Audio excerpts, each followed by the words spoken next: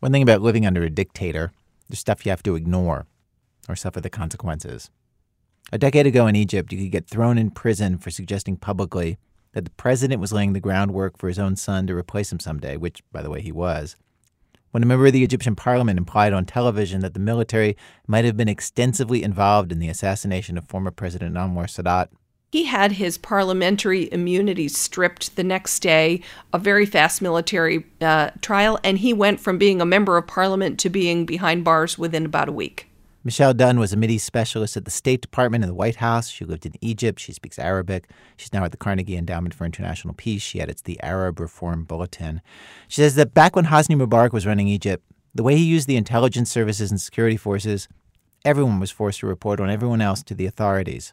She knew whenever she would meet with anybody in Egypt, they would get a phone call afterwards asking what the conversation was about. And, this happened to me one time. I was having dinner with a friend. And this was a person who was very active and very kind of pro-democracy and so forth.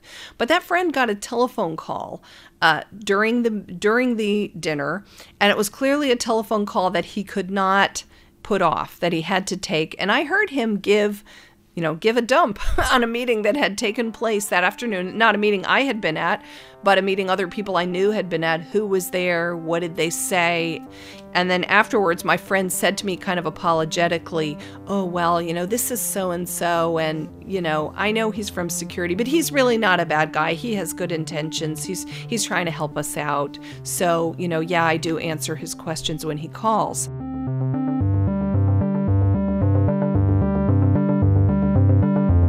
That's changing now, she says. She was there last week and says Egyptians are starting to feel like they don't have to rat people out anymore. As the Arab Spring has reminded everybody and made abundantly clear, we Americans have been and still are allies with some terrible leaders, not just in Egypt, but across the Mideast. This is American Life, by the way, from WBEZ Chicago, distributed by Public Radio International. I'm Ira Glass. We were putting together this week's program, and the theme of our program this week is See No Evil, stories of people basically burying their heads in the sand in the face of wrongs being committed of various sorts. And we wondered about all those years that we were allies with Mubarak and all those other guys, how much were we really pushing them to hold fair elections and respect human rights, and how much was our policy, see no evil, don't deal with it, don't push. And so we called Michelle Dunn because she had insider's knowledge. From 2000 to 2002, she was the U.S. government official dealing with human rights questions in Egypt. She was the human rights officer at the U.S. Embassy in Cairo. Well, I think the United States was bringing stuff up, but I would differentiate between raising human rights issues and really pursuing them seriously. So she says usually there was no strategy to tie human rights changes that we wanted to see to things that the Egyptians wanted from us. Instead, she'd gather examples of people being jailed and treated unfairly, and she and the head of the political section at the U.S. Embassy would then go in to discuss. It was kind of a routine thing, go in to discuss these with Egyptian officials. And I remember some meetings at the foreign ministry. There was a specific director for human rights in the foreign ministry, and that person was there to receive the complaints of foreigners about human rights. But then we would often, the reply we would often get is, these are internal affairs. They're none of your business. We don't even know why you're bringing them up with us. And how is that said? Okay, so I'm picturing like you and the political officer, and I'm picturing some big office. And there's are there snacks? Do they offer you water? Is there a little thing of dates? There's always tea or coffee, yes. And are you sitting? I don't remember snacks, but tea or coffee. And are you sitting on couches in some office, or are you? Yes. Yeah. And then is it the sort of thing like in a movie where you go over like a list of things, and then the foreign minister is silent, and then he says, "Well, these are internal affairs." He gives you like a one-sentence answer. Is it a friendly kind of thing? Is it a pro forma thing? It really depends on the meeting. And the kind of meeting that I'm discussed, kind of a working level meeting with the person whose job it is to know about these things, it would probably be a little bit friendlier. And they might say, basically these are not your affair. These are internal issues. But I would also, like to let you know that these people are going to be treated fairly. So they would, tell you, first of all, that you have no right to discuss those issues. But then they might proceed to actually discuss those issues with you. President Bush, she says, did have a period of really pushing the Egyptian government on human rights.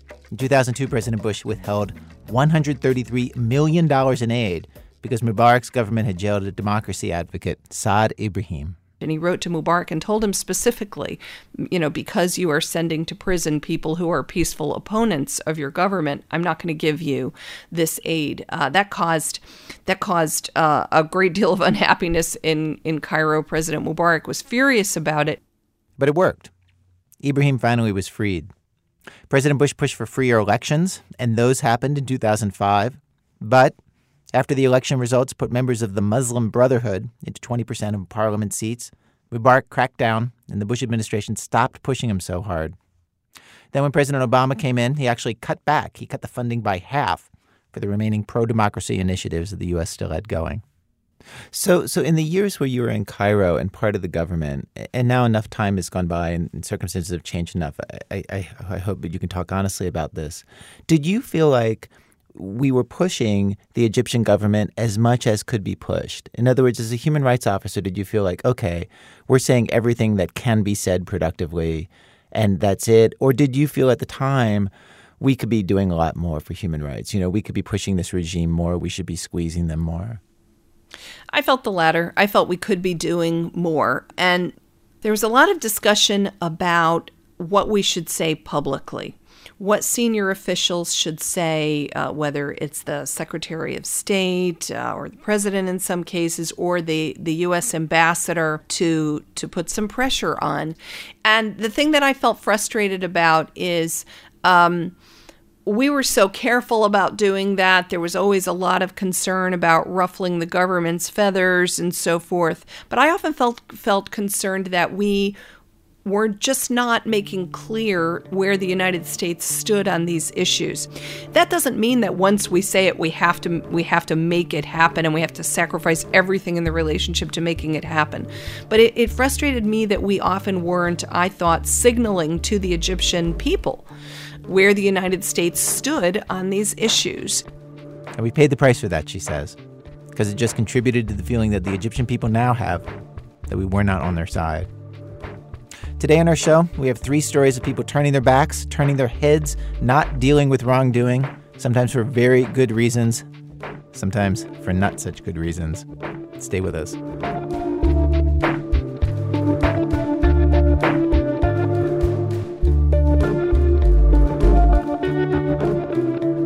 Act 1, Blood Brothers. Let's start with a family story. In a family, it can be hard getting everyone to admit and agree when something's gone wrong. Lisa Pollak has a very extreme example of that. When Josh Martin was a kid, his mother asked him to promise something. "If anything ever happens to me," she said, "you need to look out for your brother Ben." The unusual thing about that request is that Ben was Josh's older brother, 10 years older.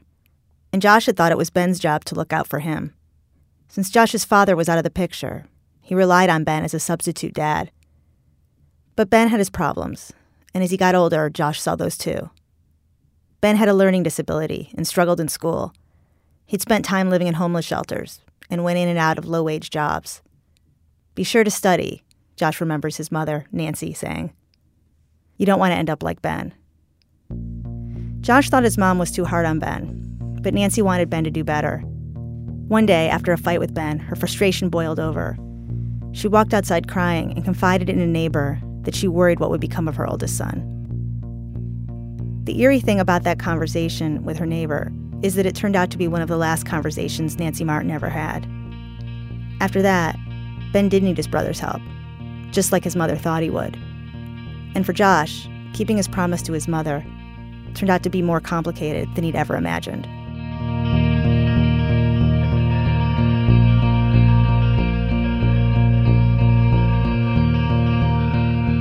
Nancy Martin was a college fundraiser, and 5 years ago, she went on a business trip and didn't come home.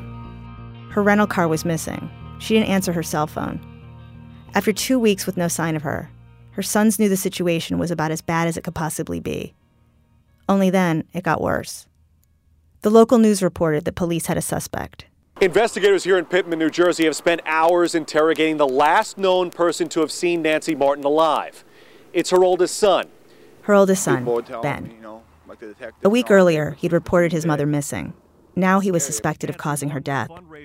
Not only was he the last person to see her, but their last conversation didn't end so well. Ben Martin tells me he and his mother argued here 2 weeks ago over the condition of the house that she owns. The single mother of 3 allegedly said she was leaving for a hotel. They haven't even found our mother, and there's a prosecutor assigned already. I mean, it's scary. That's Josh, Ben's brother. Josh thought this was all a mistake. He knew his brother was innocent. And he worried that Ben, who wanted to be so helpful to police, that he'd given 2 taped statements without an attorney, could end up in jail for a crime he didn't commit. Here's Ben. Can you imagine that, being told your mom might be dead? And then, being accused of doing something to her? You had nothing to do with your mom's disappearance? No. Investigators Thursday... It probably could change from hour to hour what I thought or what my theory was of what had happened to my mom. Again, Josh. I thought she could have gotten drunk and thought she was okay to drive and went to the liquor store and didn't make it back. Or she had gotten into a car wreck out in the Pine Barrens, or she had done some silly online date and it went bad, or anything but Ben. That was the last thing that made any sense to me. Ben was such a good guy. He was such a nice guy. There was just no way that he could do something that terrible. That's Stephanie Perot. She was Josh's girlfriend then. They're actually engaged now. They're a cute couple. He's super tall and boyish looking. She's pretty and petite. Back then, Stephanie and Josh lived near enough to Ben to see him most weekends, and Stephanie and Ben had gotten close. Josh and Ben had a third brother, Matthew Leshin, who lived in Illinois but was traveling to New Jersey so all 3 brothers could be together. But for now, when it came to helping Ben, Josh and Stephanie were on their own. We thought maybe he was being abused by the police, that they were trying to get a confession out of him that wasn't true, that they were just pressuring him. And we just took Ben under our wing, wanted him to stay with us, wanted him to just be away from the cops. We just wanted to help him out because we really didn't think that he was guilty, and we really loved him a lot. It's true that Ben was the last person to see their mom. And it's true that their last meeting ended in a big fight. But that didn't seem suspicious to Josh and Stephanie at all. On the first day of her business trip to New Jersey, Nancy had surprised Ben with an unannounced visit. The house in Pittman, where Ben lived, was actually Nancy's house. Ben was living there because she'd asked him to move in and act as a caretaker for the place when she moved to Illinois the year before. But basic life skills like cleaning were not Ben's strong suit. And on the day of Nancy's visit, a surprise visit, the house was a complete wreck. Bags worth of garbage all over the house, unwashed dishes that were growing mold, litter boxes that had gone so long without being cleaned that the cats, there were 6 in the house, weren't using them anymore. When their mother walked in and saw all this, Ben told his brothers, she let him have it. Here's Josh. She had came in, burst open the door and woke him up and started just yelling about the house's condition and just yelling. And then he said, she had drank some beer and continued to yell. And then she tried to go to sleep for a while and got up and said that the bed was disgusting and smelled like BO, packed her bags, and left. And that she left storming out, not saying where she was going, not taking her phone apparently, she just left. And that didn't sound so out of the norm to us, to me or Matt. That sounded really plausible. That's something she would do, storm out, and we believed him. Josh and Matt told me they were used to their mother's outbursts. Her mood swings were unpredictable, they said, and if something set her off, her tirades could get nasty, especially, Josh says, if she'd been drinking. It wasn't something most people in their lives knew about. In fact, a few outsiders have told them they don't believe it, and it's still painful for them to discuss. Their childhood memories include happy moments interspersed with harrowing ones, like the time Nancy ordered Ben to tie Matthew up to a chair with an electrical cord. Josh told me she'd kicked them out of the house as punishment, forcing them to find their own places to stay. He remembers coming home and seeing Ben sleeping in the bushes, and having to sneak food out to him, knowing he'd get in trouble if he let him in. Of the 3 sons, Ben always got it the worst.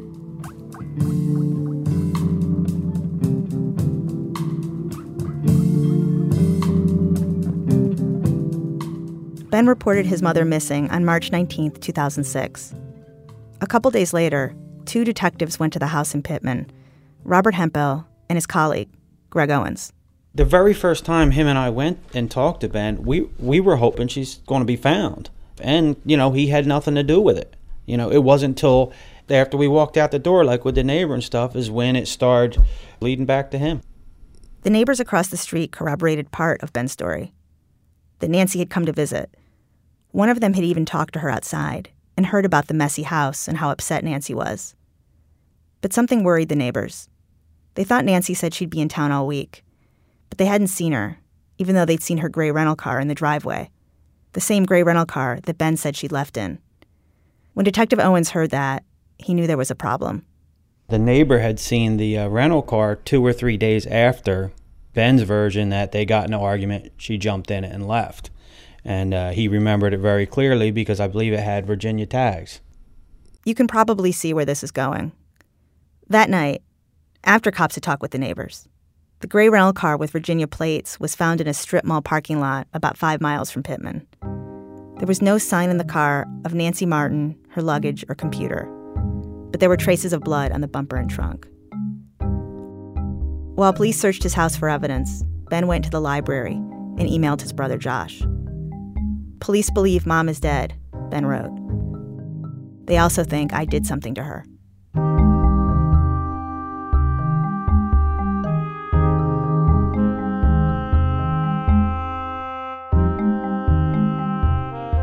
By now, Ben was staying at Josh and Stephanie's apartment. Josh and Ben's brother Matthew was there now too, along with his wife. Her name's also Stephanie. Josh and his brother Matt were in a weird situation. They were the sons of the victim, so they desperately wanted police to solve the case. But they were the brothers of the suspect, so they wanted police to back off. The day after Josh and Ben were on that TV news story saying that police were wrong, investigators asked all of them, except Ben, to come in and talk.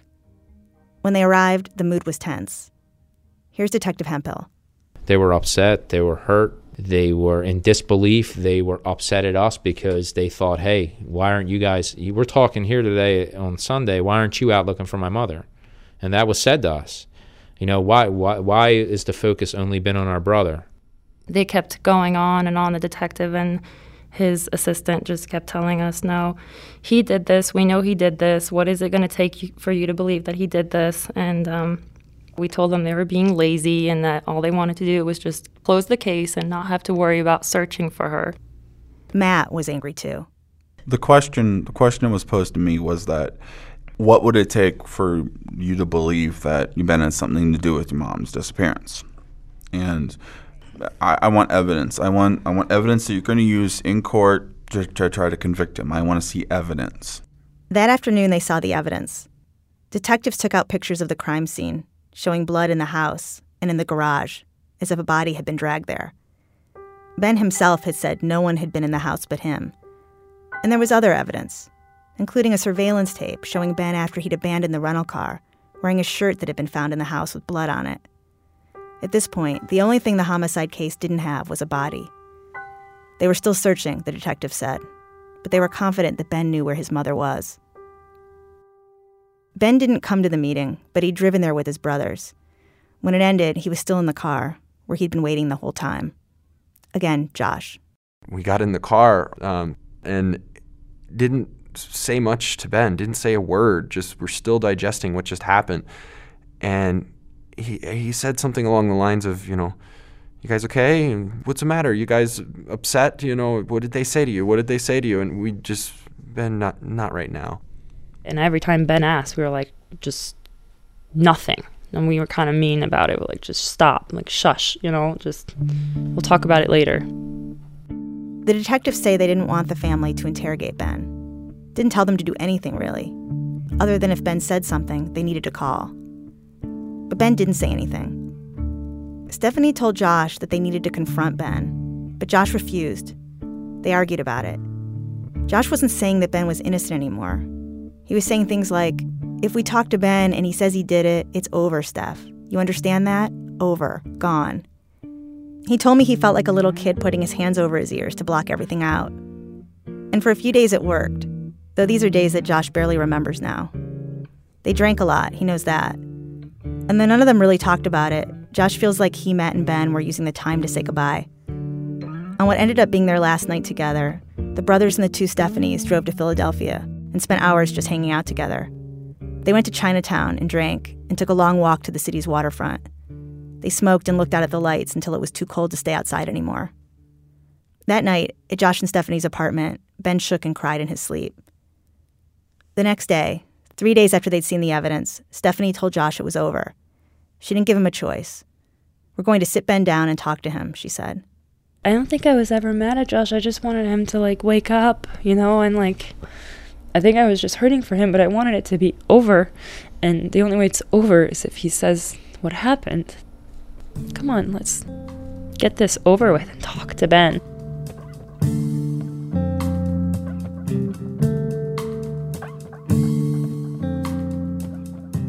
Ben sat on the couch and Stephanie kneeled in front of him. She put her hands on his knees. She was only 20 then. She didn't have any training for this. I just told him what happened. Just tell us what happened. We're not going to be mad at you. We just need to know. That's all we could say to him. And he kept saying, I don't remember. So I told him to close his eyes. And then, almost as if she were talking to a child, she walked Ben through the story of the fight.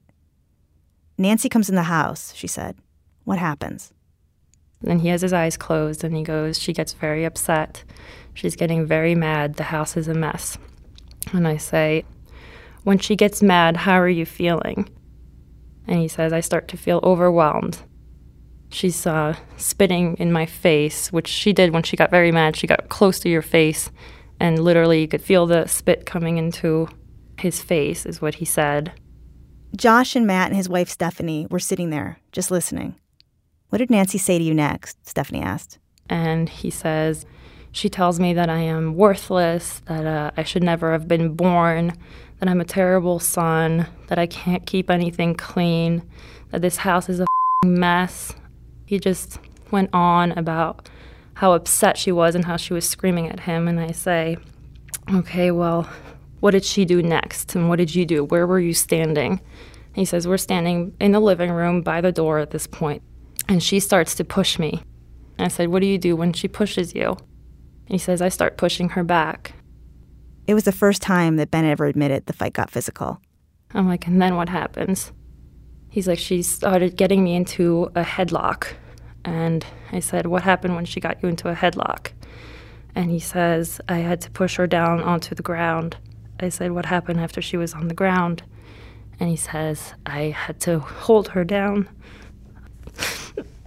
But he says, "I had to put my hands on her neck, and I didn't let go until she stopped moving."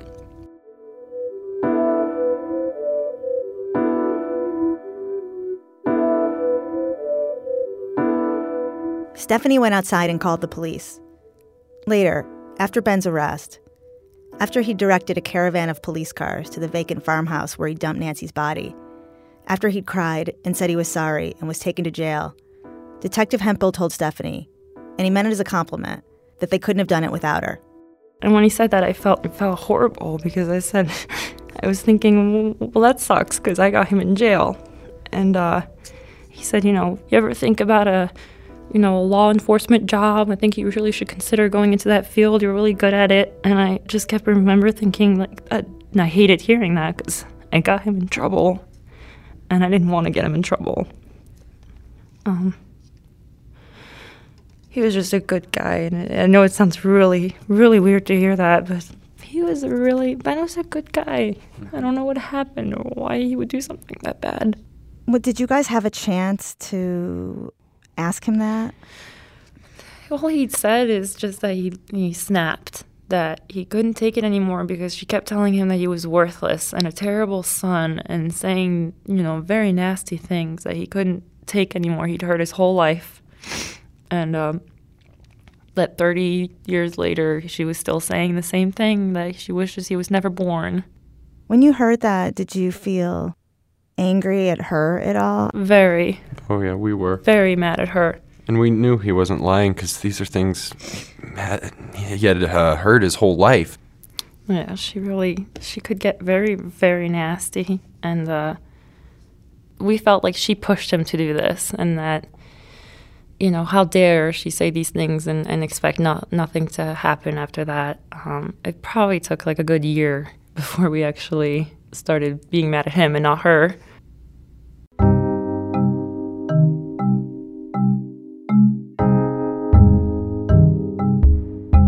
After Ben's arrest, the one thing that didn't change was his brothers wanting to help him. Their goal now was to keep Ben from spending the rest of his life in prison. Using their mother's life insurance money, they hired a defense attorney and told the court about how their mother had treated Ben. When Ben pleaded guilty to a reduced charge of aggravated manslaughter, the state asked for the maximum sentence, 30 years. At the sentencing hearing, the prosecutor described the gruesome details of Ben's crime, including the fact that he'd kept Nancy's dead body in the house for days before dumping it. In the end, saying he was giving slight to moderate weight to the reports of abuse, the judge sentenced Benjamin Martin to 15 years in prison.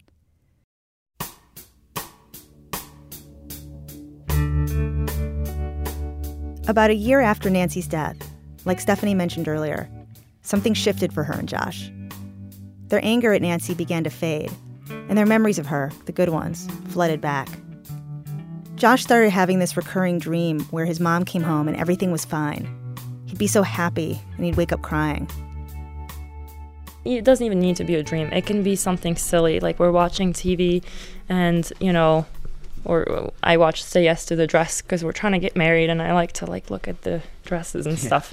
And that's little things like that. Like his mom, she would be here and she'd help me go shopping for a wedding dress, and that's little things that'll make Josh melt down randomly, just complete meltdowns, as in crying, sobbing, I miss my mom, I hate Ben, and then the next day it's okay and hi, we'll talk to Ben on the phone and not tell him, we never tell him about how sad, he makes us. We don't tell him that because we feel like he's already sad enough himself and he already has enough guilt on his shoulders that we really don't need to add on to it. But every once in a while they can't help it. Like this one day when Ben called from prison and Josh was in a bad mood. And I don't know why he picked up, but he did, and he wanted... Ben said, too, because Ben kept going on in his letters about how, just normal little things, and I need a TV, and maybe you guys can send me money for this, and maybe you guys can send me money for that. And we're like, are you kidding? Are you really serious? He wants us to send him money? And that was, when Josh was like, does he realize, what he did to us? He's sitting there asking us for a radio? And I think he lost it. He was just like, Ben, you do realize you're in jail for a good reason, right? You're not just in jail because you accidentally got put there. I mean, you killed my mom. So after you said that, did you feel better having kind of yelled at him a little? No, I think I felt good doing it at the time, but maybe a few minutes later I felt a little guilty. It's a weird feeling to not want to hurt the feelings of the person that killed your mom and wanting to kind of lay it on him at the same time. And I think, he might be getting some confusing messages between me being mad at him and me supporting him. It seems like in some ways you have to willfully put it out of your mind what he did in order to have him in your life.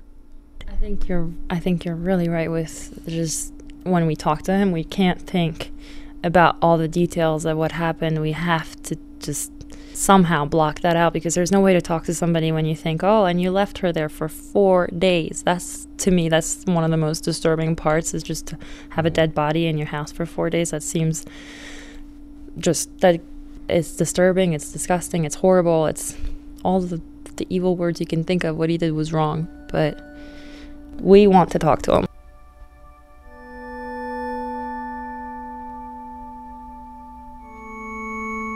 The more we talk to you, the more we realize we're really confused, and we didn't realize how 5 years down the line we're still completely messed up in our heads of how we feel, and that makes me sad because I thought we had it figured out. And I'm not mad at you for talking to us, and I can't believe that we still don't understand whether we hate Ben, we like Ben, we hate Nancy, we like Nancy. We can't figure that out, and it's been so long. We really should be able to pin that down. We can't. We've seen shrinks, we've done all sorts of helpful things, and we still are sitting there I don't know why we can be angry at her and love her. It's just so confusing and it hurts. Hello. Go ahead, we're all here. In a small way, I recently got a sense of how confusing this all is. A few months ago, Matt's daughter Hannah turned 6, and on her birthday, she got a call from her Uncle Ben. Happy birthday to you. Happy Happy birthday to you. Happy birthday, dear Hannah. Happy birthday to you. Thank you. Oh, you're very welcome. You having a good one so far? Josh and Stephanie have a daughter, too. Their baby's name is Isabel, and she'll be 1 in June. So now there are 2 little girls who one day will have to learn that the Uncle Ben who calls and sings on their birthday is the same Uncle Ben who's in prison for killing their grandmother. And 2 sets of parents who know that one day they'll have to explain all of this. They just hope that when the time comes to do it, they'll have figured out how. I love you, Ben. I love you too, Hannah. You take care now.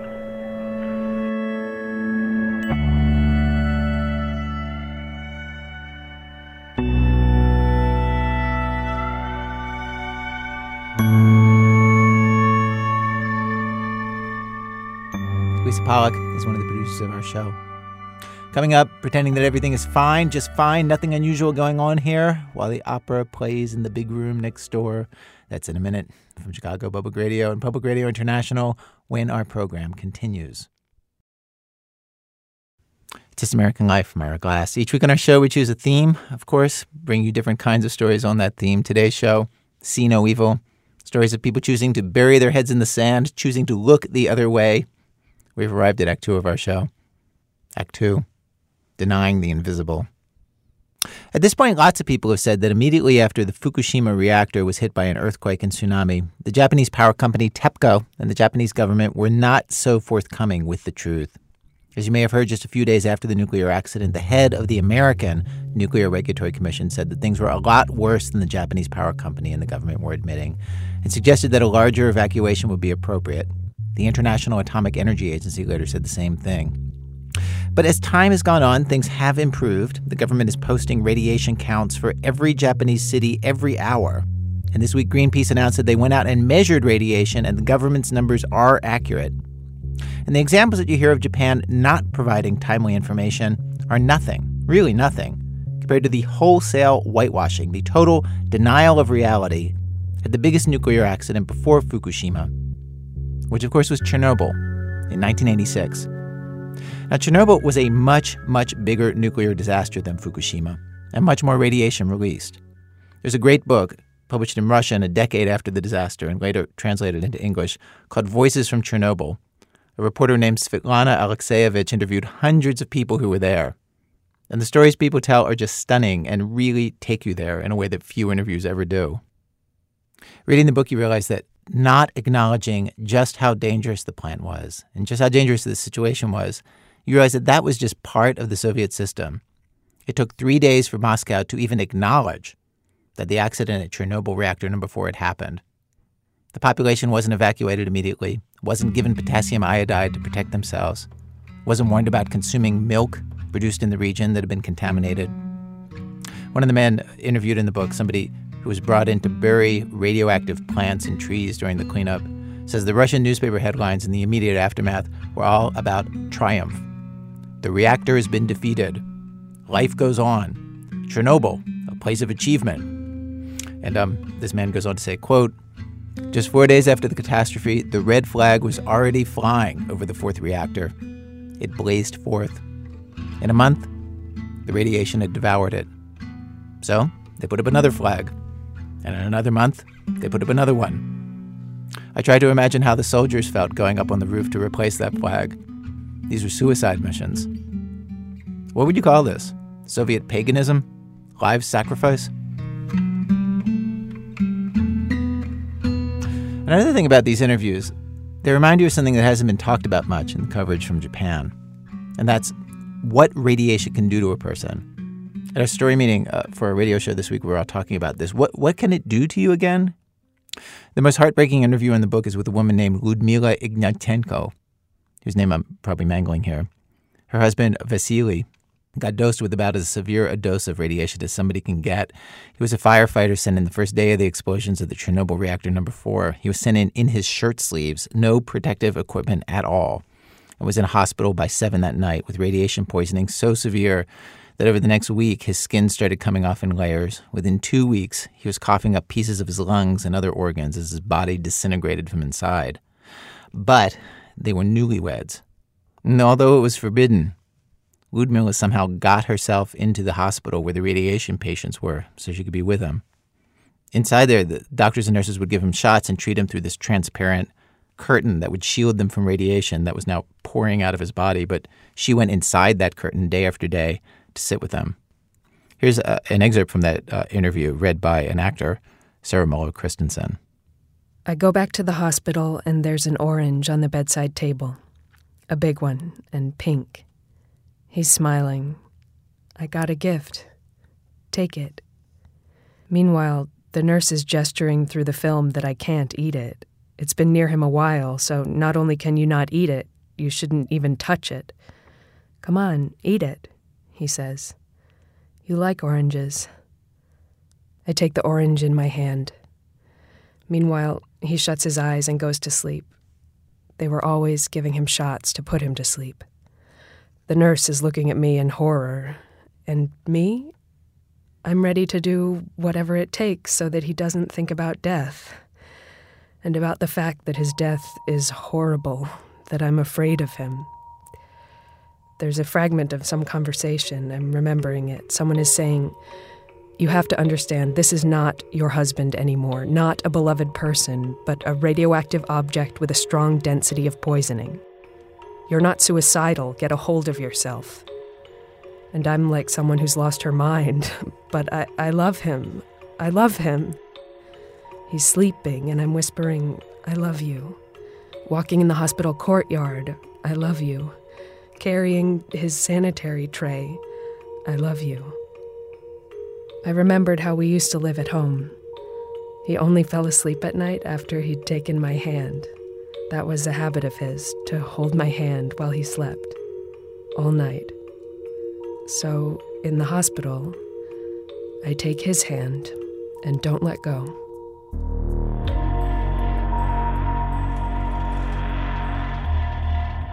Some of the interviews in this book deal a lot on the see no evil aspect of what happened at Chernobyl. How the government and even the people on the ground dealing with the emergency would turn a blind eye to the truth of what they were dealing with because the Soviet system just wasn't set up to handle the truth. And so for most people in the middle of the crisis, at many points it was just much easier to look the other way. We have one more reading from the book, a longer reading, from an interview with Zoya Danilova-Bruk, who was an environmental inspector in the region. I worked at the Inspection Center for Environmental Defense. We were waiting for some kind of instructions, but we didn't receive any. There were very few professionals on our staff, especially among the directors. They were retired colonels, former party workers, retirees, or other undesirables. If you messed up somewhere else, they'd send you to us. Then you sit there shuffling papers. At that time, my notions of nuclear power stations were utterly idyllic. At school and at the university, we'd been taught that this was a magical factory that made energy out of nothing, where people in white robes sat and pushed buttons. Chernobyl blew up when we weren't prepared. And also, there wasn't any information. There were rumors. Someone read in some paper, someone heard, someone said. We went around the region collecting samples of water, earth, and taking them to Minsk. Our assistants were grumbling. We're carrying hotcakes. We had no defense, no special clothing. You'd be sitting in the front seat, and behind you, there were samples just glowing.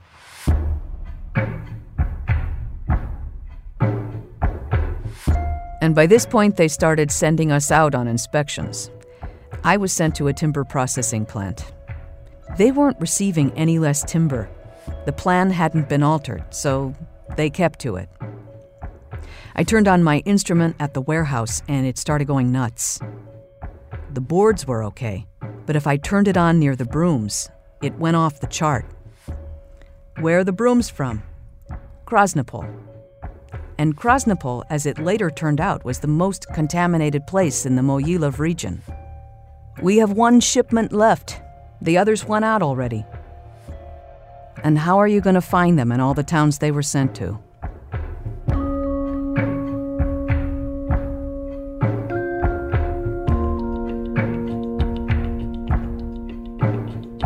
They had protocols written up for burying radioactive earth. We buried earth in earth. Such a strange human activity. According to the instructions, we were supposed to conduct a geological survey before burying anything, to determine that there was no groundwater within 4 to 6 meters of the burial site, and that the depth of the pit wasn't very great. And also that the walls and bottoms of the pit be lined with polyethylene film. That's what the instructions said. In real life, it was, of course, different, as always. There was no geological survey. They'd point their fingers and say, "Dig here." The excavator digs. "How deep did you go?" "Who the hell knows? I stopped when I hit water." They were digging right into the water. My longest assignment was in the Krasnopolsk region, which was the worst. In order to keep the radionuclides from washing off the fields into the rivers, we needed to follow the instructions again. You had to plow double furrows, leave a gap, and then again put in double furrows, and so on, with the same intervals. According to the instructions, the tractors laying down the furrows were supposed to have drivers' cabins that were hermetically sealed and protected. I saw the tractor, and the cabin was indeed hermetically sealed. But the tractor was sitting there, and the driver was lying on the grass taking a break. "Are you crazy? Haven't you been warned?" "But I put my sweatshirt over my head," he says. It's such a beautiful land out there. The old forests are still there, ancient forests. The winding little streams, the color of tea and clear as day. Green grass. People calling to each other through the forest. For them it was so natural. Like waking up in the morning and walking out into your garden, and you're standing there knowing it's all been poisoned. We ran into an old lady. "Children, tell me, can I drink milk from my cow?" We looked down at the ground. We have our orders. Collect data, but don't interact with the locals. Finally, the driver speaks up. "Grandma, how old are you?" "Oh, more than 80. Maybe more than that. My documents got burned during the war." "Then drink all you want."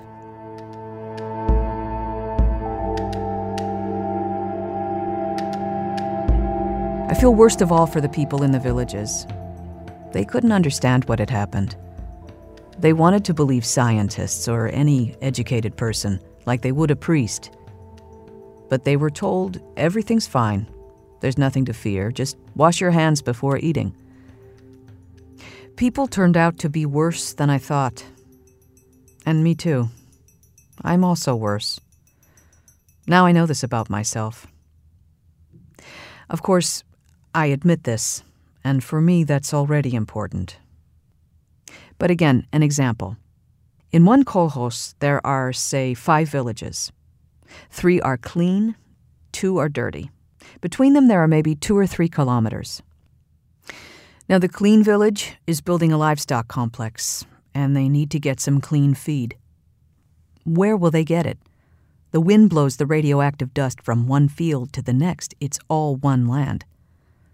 In order to build the complex, they need some papers signed. And the commission that signs them, I'm on that commission. Everyone knows we can't sign those papers. It's a crime. But in the end, I found a justification for myself. Just like everyone else. I thought, the problem of clean feed is not a problem for an environmental inspector. Everyone found a justification for themselves. An explanation. And basically, I found out that the frightening things in life happen quietly and naturally.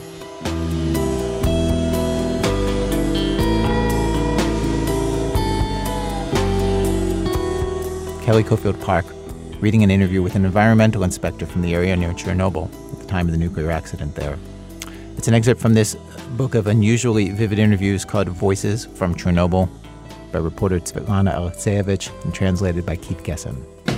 Tell me, where have you been, my blue-eyed son? Where have you been, my darling young one? I've stumbled up on the side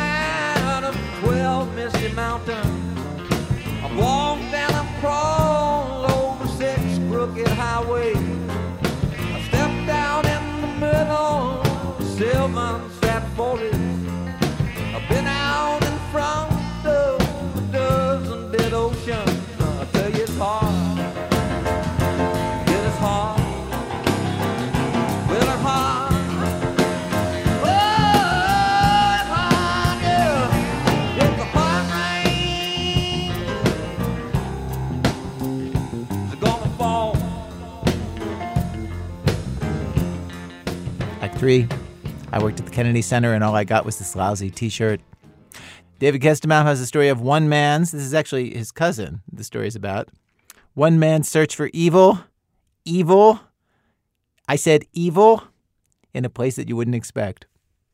If the Obamas want to go out for a theater date or to the ballet or to hear Yo-Yo Ma, there is a place that has a special presidential box for them to sit in.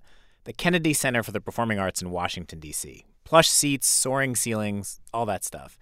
But when my cousin Dan Weiss worked there in the 1970s, he spent a lot of time in the basement. He was a smart, idealistic kid, still in college. The basement is where the stockroom was, for the gift shops upstairs. When I started, I was basically a stock clerk, stocked the gift shops each day with merchandise, and I ran up and down the stairs all day long, up and down, up and down, up and down. That's a skill that was in demand at the gift shops because the gift shops were staffed by volunteers. A lot of them retired. 300 volunteers. All of our salespeople were well-intentioned volunteers. Many of them simply wanted to be in the Kennedy Center to support the mission. So these are retired people who love the theater or love opera or love, symphonies. That's right. I would suspect in my experience that not a single one of them had had a retail job before they took this job. The gift shops, there were 2, were run kind of like lemonade stands. They sold T-shirts, books, commemorative spoons, but no cash registers, no receipts, just a little cash box. The volunteers would come in whenever their schedules allowed. The Kennedy Center had just opened, and at the beginning, everything seemed sort of charmed. There weren't a lot of rules. For instance, when Dan found a stray cat meowing and hungry, he kept it in the stockroom with all the merchandise. The cat got kind of famous. He lived down there and had a parade of visitors. Leonard Bernstein went in to pet him, and Mikhail Baryshnikov.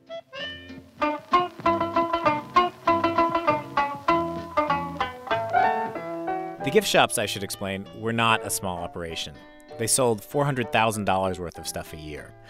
And while no one liked to talk about it, in these lovely gift shops, in this lovely building where the National Symphony played, something was seriously wrong. The gift shop operation was clearly underperforming. There wasn't very much money making it to the bank, given all the merchandise that we were selling, and no one really understood why that was happening. The nice man running the gift shop at the time got fired, and Dan suddenly got a big promotion. At age 21, he became manager of gift shops at the Kennedy Center for the Performing Arts. His new job, figure out where the money was disappearing to. Dan didn't have any business training. He'd majored in art history and psychology. Aside from a stint in high school at an ice cream parlor, this was his first real job, his first time seeing how a business worked. But he's a pretty driven guy, and if you give him a task, he's going to sink his teeth in. The first thing he did was a bit of math. So I tried to figure that out. How much money were we losing? How much merchandise were we losing? And in the retail sales business, they use a term called shrinkage. And that is the percentage of overall sales that you might be losing somehow. Merchandise, cash, who knows? And it was almost 40% when I took the job initially. That means that 40 cents on every dollar that was supposed to go into the bank was what we weren't sure where it was going, but it wasn't going into the bank. What's a typical number out there in the world for small businesses? Back in the day when I did this work in the 1970s, a big shrinkage number at Macy's or some other store might be probably 3%. And you were 40%. We were big time. We were 40%.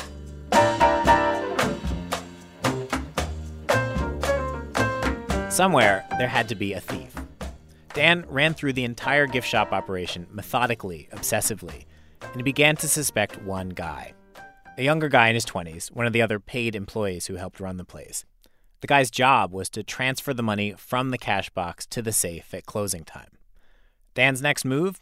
Well, if you're the manager of a gift shop, stealing from the cash box is kind of a strange-sized problem to have. You don't call the FBI. Do you call the security guards? Do you call the police? Turns out if you work at the Kennedy Center, there is someone special you call. I had to engage the United States Park Police detective agents who oversaw the Kennedy Center. Special investigative arm of the United States Park Service. Who knew they had one? I didn't until that began. The Park Service assigned Dan a detective. His name was Loveless, and I thought, what a great name for a detective. He was actually quite charming.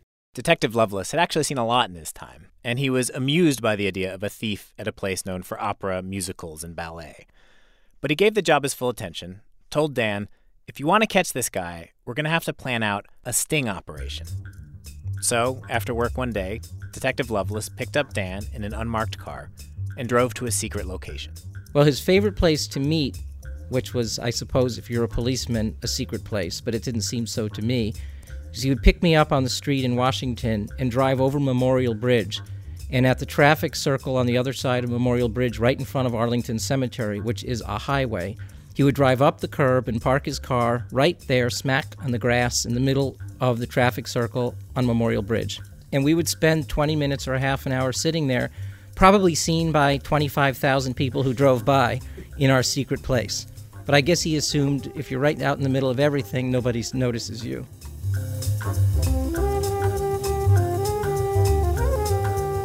One Friday night, they set the trap. Dan walks as nonchalantly as possible into the Kennedy Center gift shop, says hi to the volunteers like nothing's up at all, and puts some marked bills into the cash box.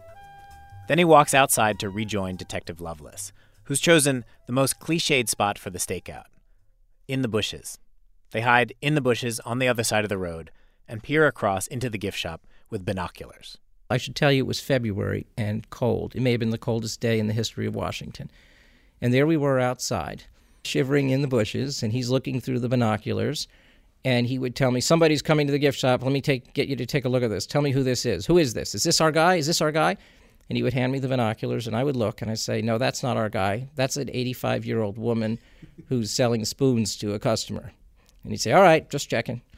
And that's how it would go. Every time someone went near the gift shop, he would pass me the binoculars. And then at just about the exact time, the staff member showed up to close up the cash register, and he got very excited. He said, he's here, let's go. They intercept the guy on the way to his car and find, yes, marked bills in his pocket. They put the guy in handcuffs and arrest him. And so you might think, case closed, right? But the amount of money they found on the thief, it wasn't that much. $60, just $60. In fact, when the case goes before a judge, the judge basically throws it out. All of which meant the problem Dan faced was much bigger. Remember, the amount of revenue they were missing each year was over $150,000. Dan, though, had another plan of attack, a much more ordinary one: paperwork. If the gift shop had been run like a lemonade stand, now he wants it to run like a lemonade factory. Dan sets up an inventory system. He posts price lists in the gift shop. Hats cost this much, t-shirts this much. Tells the retirees volunteering in the gift shops, when you sell something, write it down. In other words, he basically reinvents on his own what any normal retail business would call record keeping. And lo and behold, the leaking stops. The mysterious losses, that 40% shrinkage, began to steadily shrink. He got in Macy's territory, down to single digits. At the gift shop, Dan was a hero. But his victory meant something kind of unsettling. It meant the problem hadn't been a thief. It was lots of thieves. In fact, as best as Dan could figure, in that sea of 300 volunteers, those elderly art lovers, a bunch of them were taking stuff. And the paid staff who worked in other parts of the building, they were grabbing stuff too. People would walk by and pet the cat and see merchandise and pick it up because it was just stuff on a table that people thought it was okay. And people weren't just grabbing t-shirts. Some had been taking cash, mostly small amounts like a cab fare home. After all, they just worked 3 hours for free. It's just a few dollars. What's the harm? But still, they put their hands in the cash box, took some bills out, and put the money in their pockets. That's stealing. They were all stealing. There were retired volunteers there taking money out of the cash box? There were some volunteers who were taking money. There were some young employees who were taking money. There were lots of people who were taking merchandise at every level. People were all stealing from this wonderful, uplifting organization because they could, because it was easy and it was available. If this population, these people, well-meaning, community-minded, classical music fans, if some of them were stealing, it meant anyone would. For Dan, that was a sad thing. And I guess that's the lesson I learned in 1979. We are going to take things from each other if we have a chance. I never understood that. It didn't feel okay to me then. It doesn't feel okay to me now. And it wasn't a terrifically optimistic lesson. that many people need there to be controls around them for them to do the right thing. And if there aren't any controls around them or any supervision, they may not do the right thing. Fresh out of college, working in a place where fancy people dress up every night, Dan discovered that not-so-nice truth that we all know but prefer not to think about. That we set up security cameras, we put locks on doors, we have paperwork and passwords, and those things aren't there just for criminals. They're there, as the saying goes, to keep honest people honest.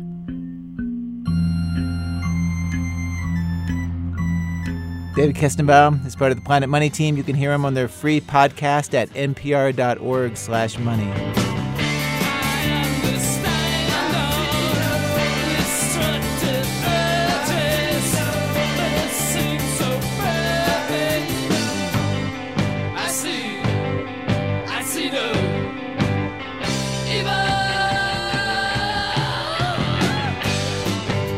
Our program is produced today by Jonathan Menjivar with Alex Bloomberg, Ben Calhoun, Jane Felta, Sarah Koenig, Lisa Pollack, Robin Semyon, and Alyssa Shipp. Seth Lind is our production manager. Emily Condon's our office manager. Jen Berman's filling in as our West Coast producer.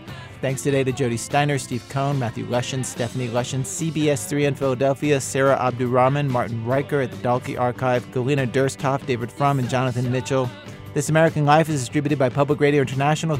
WBEZ management oversight for our show by our boss, Mr. Torey Malatia, who explains his boyhood dream to someday work at a radio station this way. At school and at the university, we'd been taught that this was a magical factory where people in white robes sat and pushed buttons. And indeed, that's what it's like. I'm Ira Glass, back next week with more stories of This American Life.